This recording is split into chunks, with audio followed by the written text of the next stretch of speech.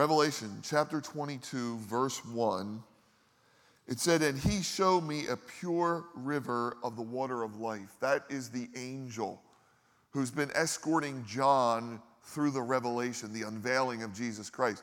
Very clear in verse 8. We'll get to it in a few moments. "And this water was clear as crystal, and it proceeded from the throne of God and the Lamb.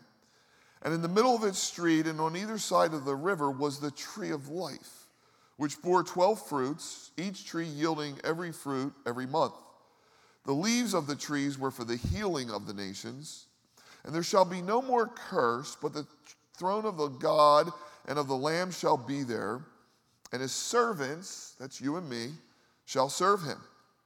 And they shall see his face, and his name shall be on their foreheads." Verse 5 says there's no night there, and they won't need a lamp nor the light of the sun.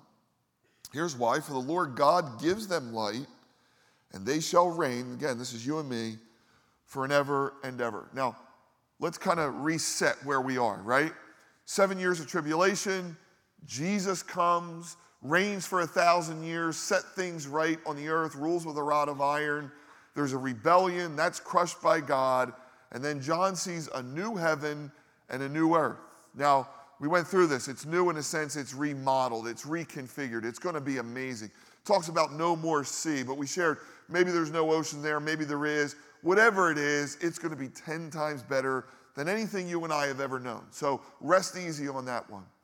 Then there's a new Jerusalem, a city whose builder and maker is God. A city of foundations comes down back to earth. One of the things you need to remember, and I keep harping on this, you were designed to live here. Okay, we might go to heaven for a while. If you die today, you'll go to heaven. If you're raptured, you'll be in heaven for a while. But we were meant to be here. This is home. And God's going to recreate it, and we're going to be here, and we're going to live in the New Jerusalem. And we don't know a lot about this place, right? We can speculate. There's conjecture. There's some things here. We know a lot more about what's not there from what John is writing. But verse 3 says the throne of God will be there. And verse 4 says we shall see his face. Isn't that why we got into this in the beginning? Isn't this why you came to faith in Christ? As a brand new Christian with all your zeal and everything going on in your spirit, I know it was this way for me, wasn't your only desire to see God?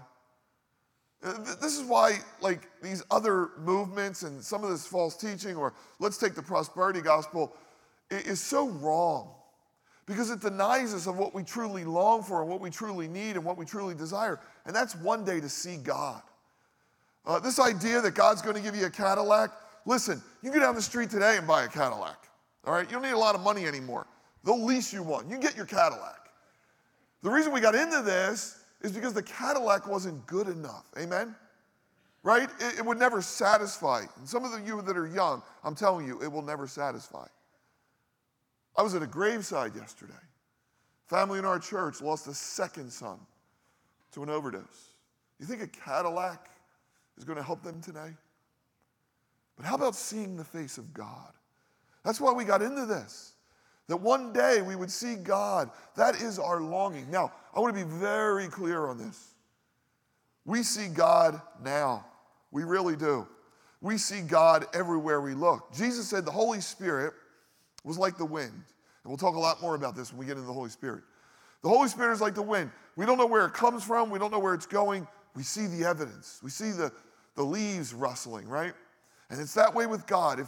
If you have spiritual eyes, which I think if you're a Christian you do, and spiritual ears, you can see the activity of God. See it all the time. Did a wedding last Friday.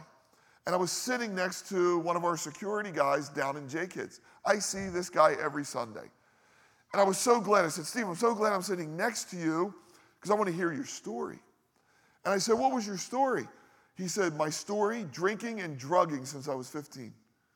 And most of the guys in this wedding party, and I'll point out all the other guys. He goes, what's my story? Shot heroin from 25 to 30.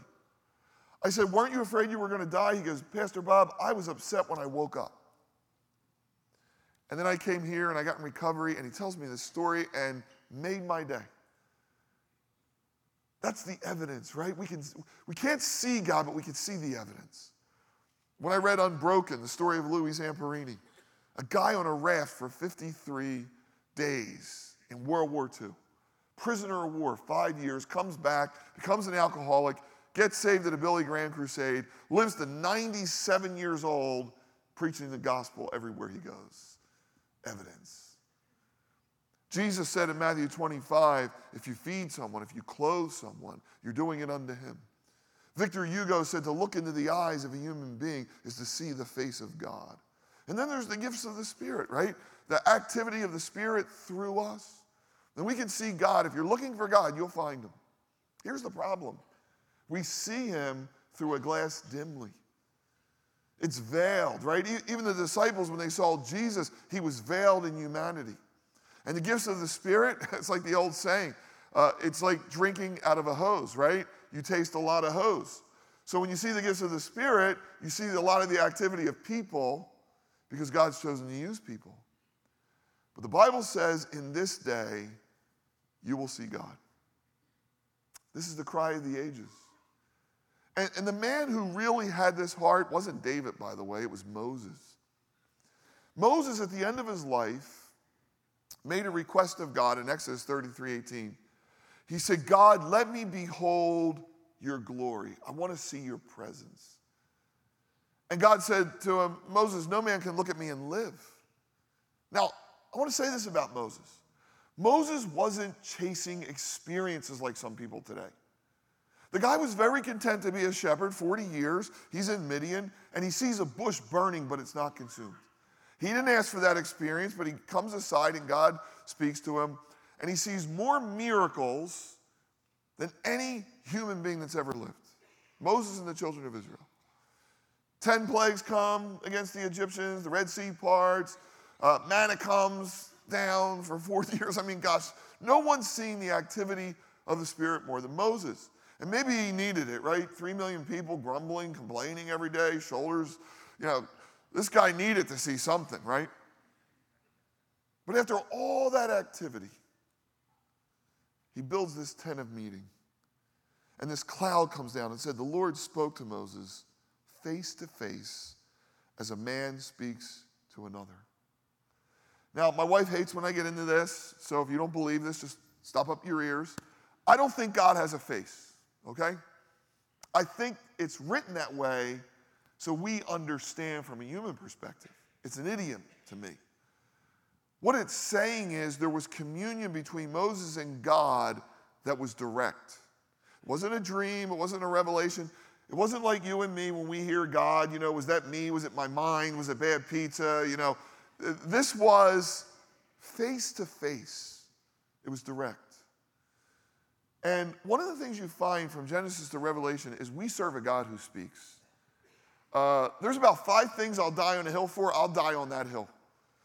Hebrews says God spoke to the fathers by the prophets in the Old Testament, and these last days speaks through his Son. We serve a God who speaks. And it's logical. If God created a world, if he loves human beings, he would certainly long to commune with them. One of the great oppositions we have, and one of the fiery darts of the enemy, is that God cares about others. He doesn't really care about you and your life. But we serve a God who speaks. All through the Bible, God speaks. And there's an art to hearing God. Dallas Willard has written the best book I've ever read called Hearing God. Others have written. It's an acquired thing. Remember Samuel when he would run into Eli and he said, I'm hearing these voices. He said, oh, that's the voice of God and you need to listen. And he runs back to Eli 3 times. And you and I, in our Christian experience, we figured this out, right? We can discern God's voice. Now, here's a beautiful thing. We have this revelation. God speaks through the Bible. That's why we read the Bible daily. That's why Jesus said, man doesn't live by bread alone, but by every word that proceeds from the mouth of God. That doesn't mean we're sitting around waiting for a new word from God. We have this, and we have direct communication, and we can hear God. But Moses was a little different. At the end of his life, chapter 34, it said, never again did there arise a prophet like unto Moses, who the Lord spoke to face. That's a staggering verse.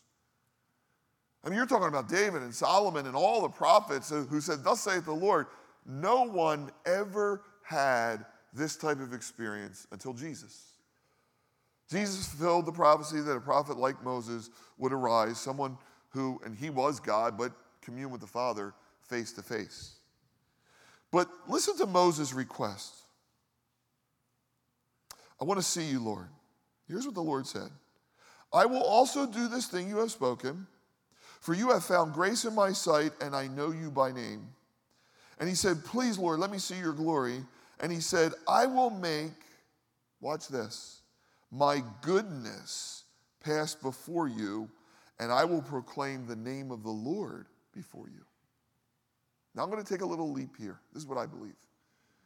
The Bible says, in this new world, you're going to see God.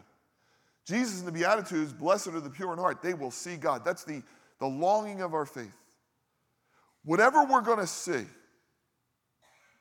you hear what God said to Moses? You will see my goodness.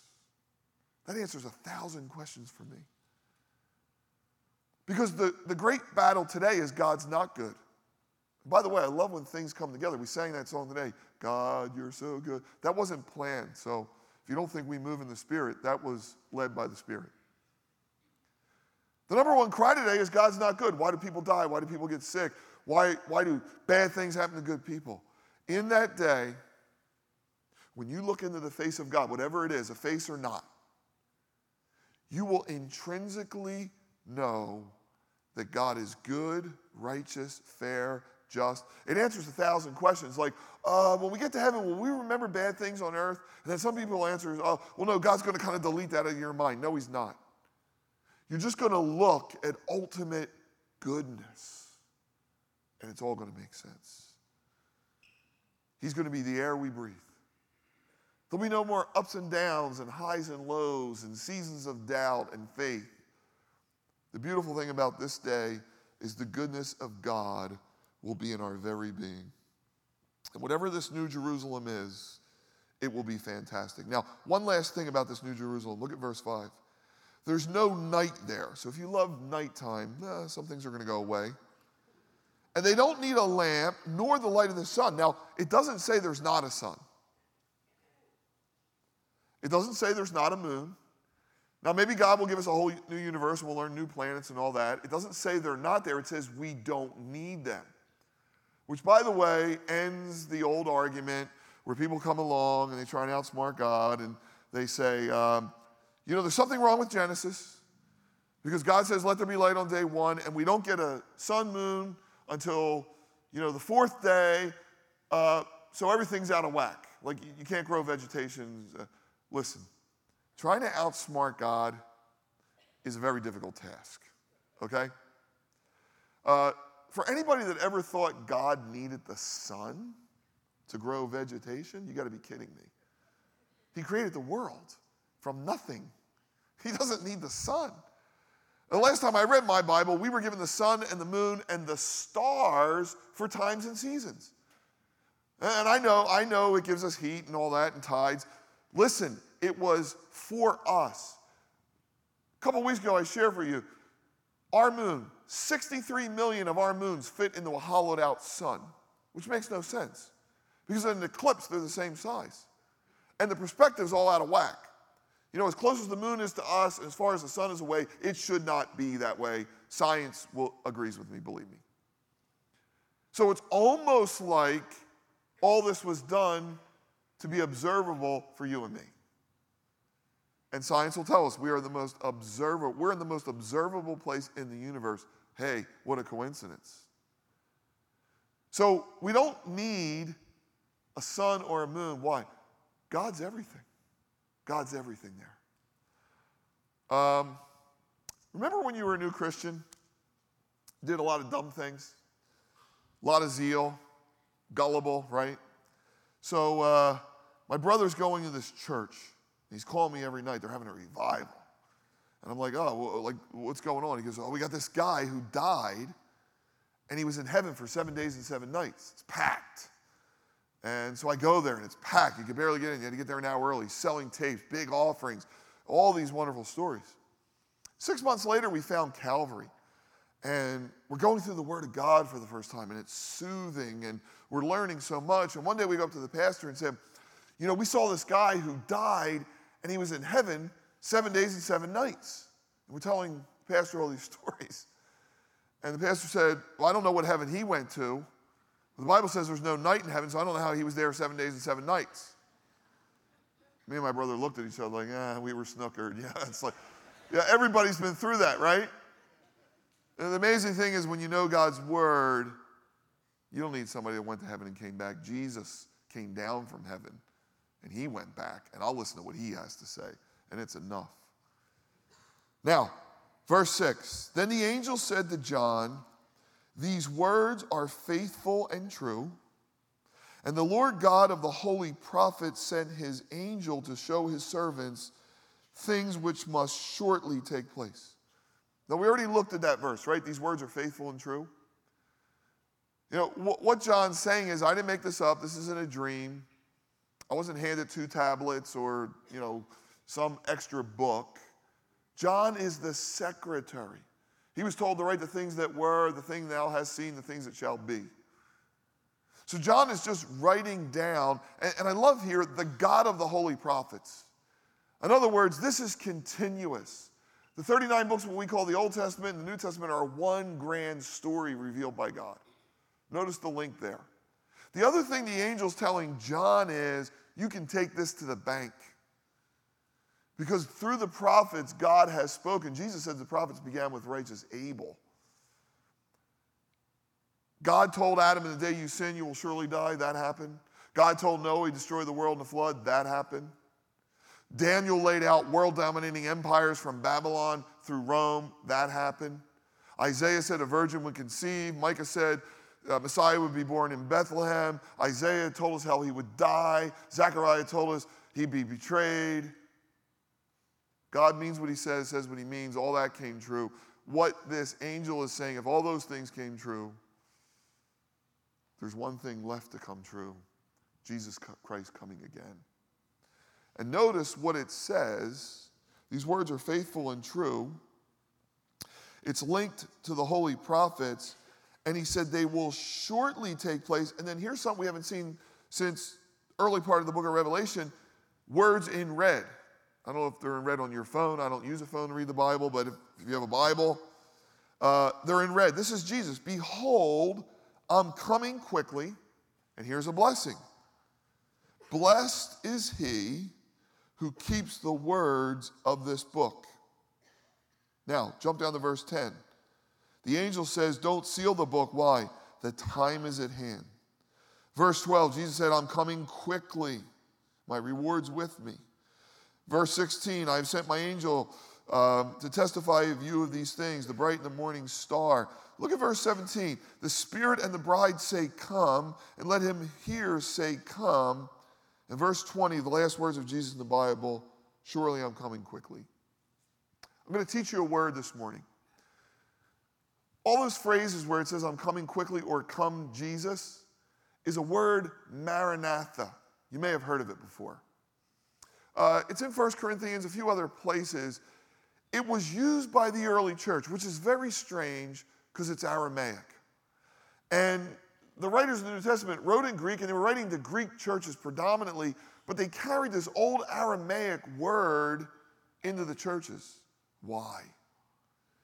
Because again, it was the cry and the hope of believers. It was kind of like a buzzword, a byword. I'll give you an example.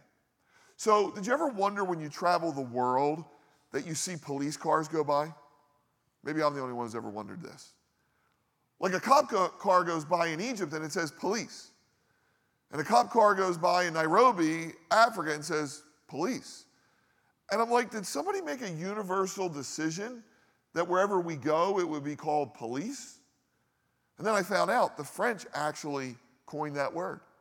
They called their law enforcement police. The British had no counterpart, so they called it police.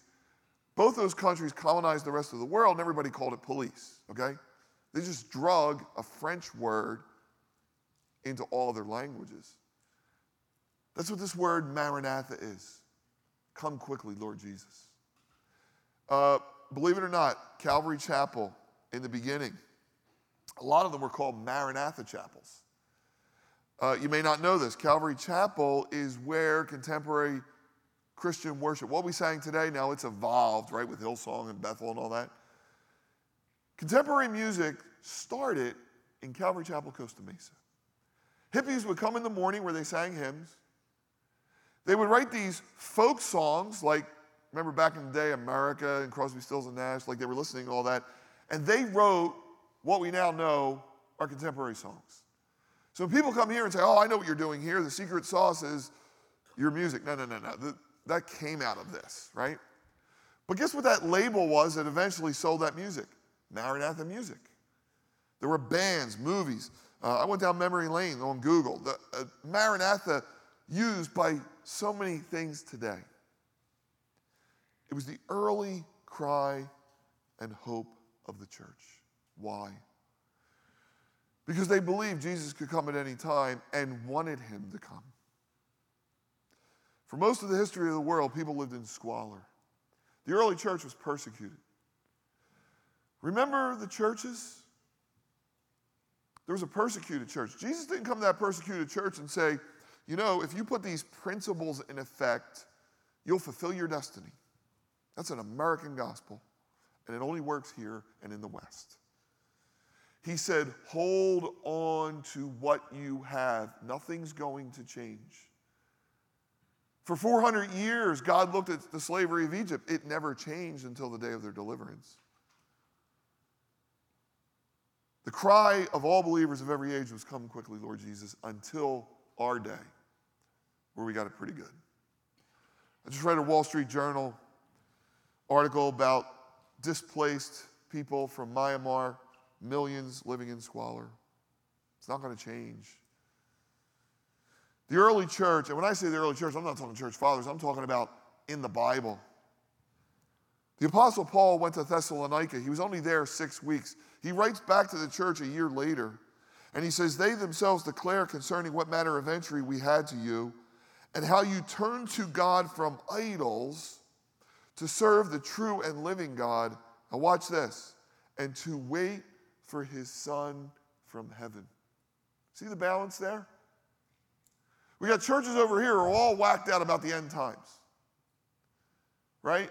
666 under every bush.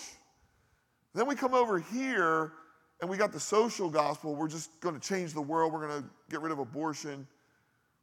The early church was praying, Lord, thy kingdom come, thy will be done. They had turned from idols to the living God, and they were serving God with one eye on the sky, waiting for his Son from heaven. Later in the same letter, the Lord himself will descend from heaven to shout, the voice of an archangel. This is the rapture, the trumpet of God. Notice this, the dead in Christ will rise first. Then we who are alive and remain will be caught up together with them in the clouds. Last time I looked, Paul wrote that. And I wasn't an English major, and it wasn't my best subject. You can tell by my grammar. And I'm an editor for my writing. But Paul saying, we who are alive and remain, was putting himself in that category. He thought he could be in that company. He wrote this to the Philippians, for our citizenship is in heaven, from whom we also, get this, eagerly wait for the Savior, the Lord Jesus Christ. The blessing that God revealed to me personally this time around was that we've got everything reversed, right? So we live in a day and age now where the constant bombardment on TV, and it's really permeated our society is, you know, we're going to live a long time now, right? So when you go to a financial planner, I think I shared with you, I went to my financial planner, he brings up a screen and tells me I'm going to live to be 91. And I'm like, yeah, but here's the problem. When's the last time you saw a 6'7", 91-year-old? I don't think so. Now, the reason they can put that up there is that's not the expectancy of life. That's if nothing goes wrong, you'll live to 91, right? Of course, it works out for them because they have to convince you that you need all this money to make it to 91 to live the way you're living now, all right?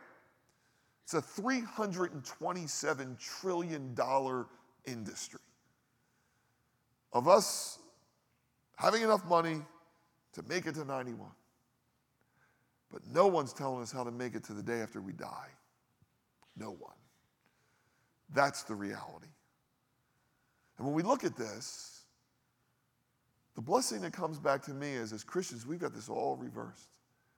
We're not trying to figure out how to stay here as long as we can. And believe it, I love earth as much as you do. But I'm trying to get to a place, and I'm not there, where I can be like Paul, where I say, for me to live is Christ, but to die is gain. Paul had the right perspective.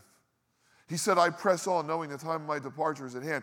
Read Hebrews. Look at the great men of faith. Yes, we were meant to be here. Yes, we were to have a purpose. But there's something reversed in us. And I understand that, Israel's a bucket list. There's bucket list items. I get all that. But the blessing this time around is, yeah, it might be good for me. It's not good for the million people in that Myanmar IDP camp. And it might be good for me, but it wasn't good for people at the funeral yesterday. By the way, that's why Jesus wept. He wept that we would ever stand at gravesides or be in IDP camps. So the cry is, Maranatha, Lord, deliver us from what this is. And it's not escapist, because Christianity's changed the world for the better more than anything this planet's ever seen. But it's really, Lord Jesus, come quickly. So how do I want to live? I want to get up in the morning, and I want to pray, Our Father who art in heaven, hallowed be thy name. Thy kingdom come through me. Lord, in some way, may my kingdom come through you. But then my prayer is, Lord, may the ultimate kingdom, Maranatha, come, where you'll wipe away every tear from every eye. We're almost done. Anyone with a brain should have a logical question right now. Jesus said he was coming quickly. The time is short. The time is near. It's been 2,000 years. How do we trust this? What's going on here? Well, Peter cleaned a lot of this up, right? Peter said in the last day, scoffers, skeptics would come and say, where's the promise of his kingdom? The Bible already foresaw this. Where's the promise of his coming? Since the fathers fell asleep, everything continues. Like, there's no God. Jesus isn't coming again. It's a made-up story. John made this up. It's been 2,000 years. No, Peter said, don't count slackness as others do. The Lord's not slack. God doesn't want anyone to perish. God's lengthened this time so none would perish. And then there's the idea that a day is 1,000 years is one day. Again, if you're trying to outsmart God, it won't work. Okay? The word means prompt. The word means he's coming at the right time. If you get into the Greek, and by the way, I know a little Hebrew and a little Greek. They both make excellent pizza. That's about all I know. Okay? But I did a little digging with concordances and Wuest and some of these Greek guys.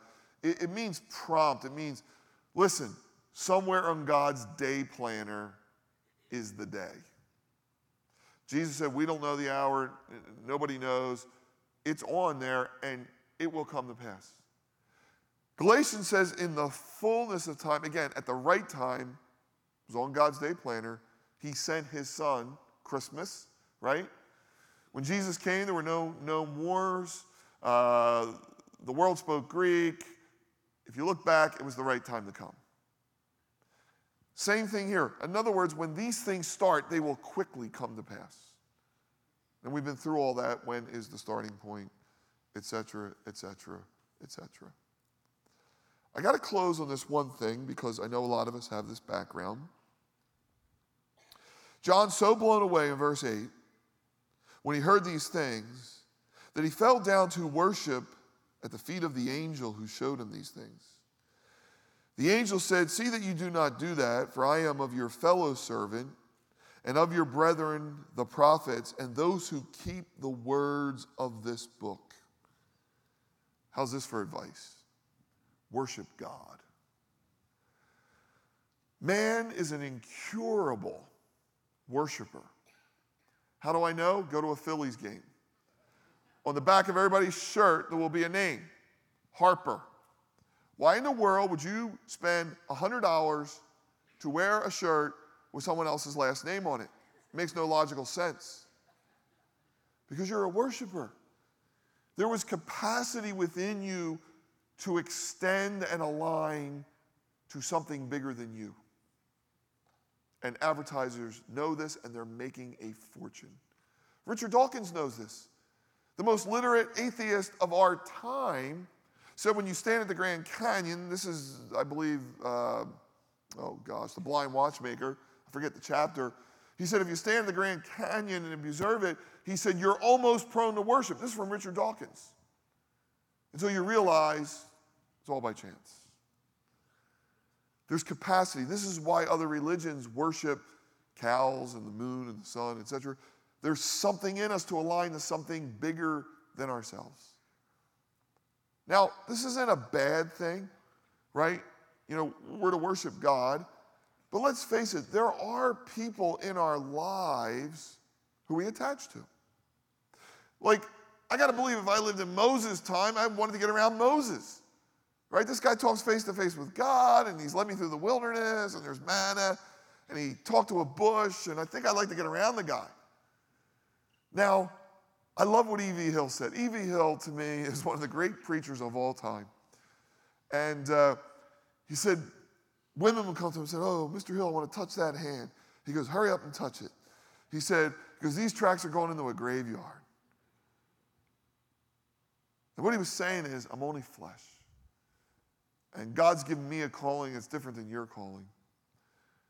Listen, we can respect people, right? We can applaud when God uses people. We should respect leaders and people that are doing great things, but in no way idolize them, put them on a pedestal. It has to go the other way around, too. Leaders who always want to be served, something's wrong. One of the great things that ever happened to me when I found Calvary Chapel, I went to my first pastor's conference. And Chuck Smith, who's, the founder of Calvary and leading a movement, I hear his voice, and I'm in a line from here to that wall to the chow hall. And I hear a voice behind me, and I know that voice, and I turn around, and he got in line at the end of the line. He didn't go to the front of the line. He wasn't eating steak in the back room. Right? I am of your fellow servants, the prophets. We all have the same value. We all have different functions. The worship of human beings, someone like Mary or saints, is nowhere in the Bible. In fact, if anything, it's talked against. But that's what we're prone to do. And in the Protestant world, we elevate people, and that's wrong too. I keep saying one final word. Verse 10, do not seal the words of this prophecy. Why? The time is at hand. Thank God it's been unsealed. Daniel was told to seal. Daniel was told in the last days men will run to and fro and knowledge will increase. Knowledge of the scriptures, general knowledge. And then finally it tells us, he who is unjust, verse 11, let him be unjust still. He who is filthy, let him be filthy still. He who is righteous, let him be righteous still. He who is holy, let him be holy still. What does that mean? It means there were times Jesus went into villages and people wouldn't repent, and he walked out of those villages. There's nothing you can do to lead a person to faith. You can tell them about Christ, you can be a witness, but at the end of the day, it's a supernatural conversion. So I think that's what the angel's saying here. Verse 14 is the final blessing. Blessed are those who do as the commandments. They may have the right to enter the tree of life and the city. Outside are dogs and sorcerers, sexually immoral, idolaters, and those who practice a lie. And then here's the final thing, verse 18. For I testify to everyone who hears the words of this prophecy, that's you. If anyone adds to these, God will add to him the plagues that are written in this book. If anyone takes away, God shall take away his part from the tree of life, from the holy city. And Jesus said, behold, I'm coming quickly. Revelation ends the Bible. We don't need a Book of Mormon. We don't need the Quran 700 years later. Book of Mormon, 1,700 years later. We don't need a guy who writes a book and says, oh, by the way, here's something new. This closed the deal. Genesis to Revelation, God's word. And what God says, he means. And he's coming quickly, not to crush us, but to talk to us face to face. That's the God you serve. That's the blessing of the book.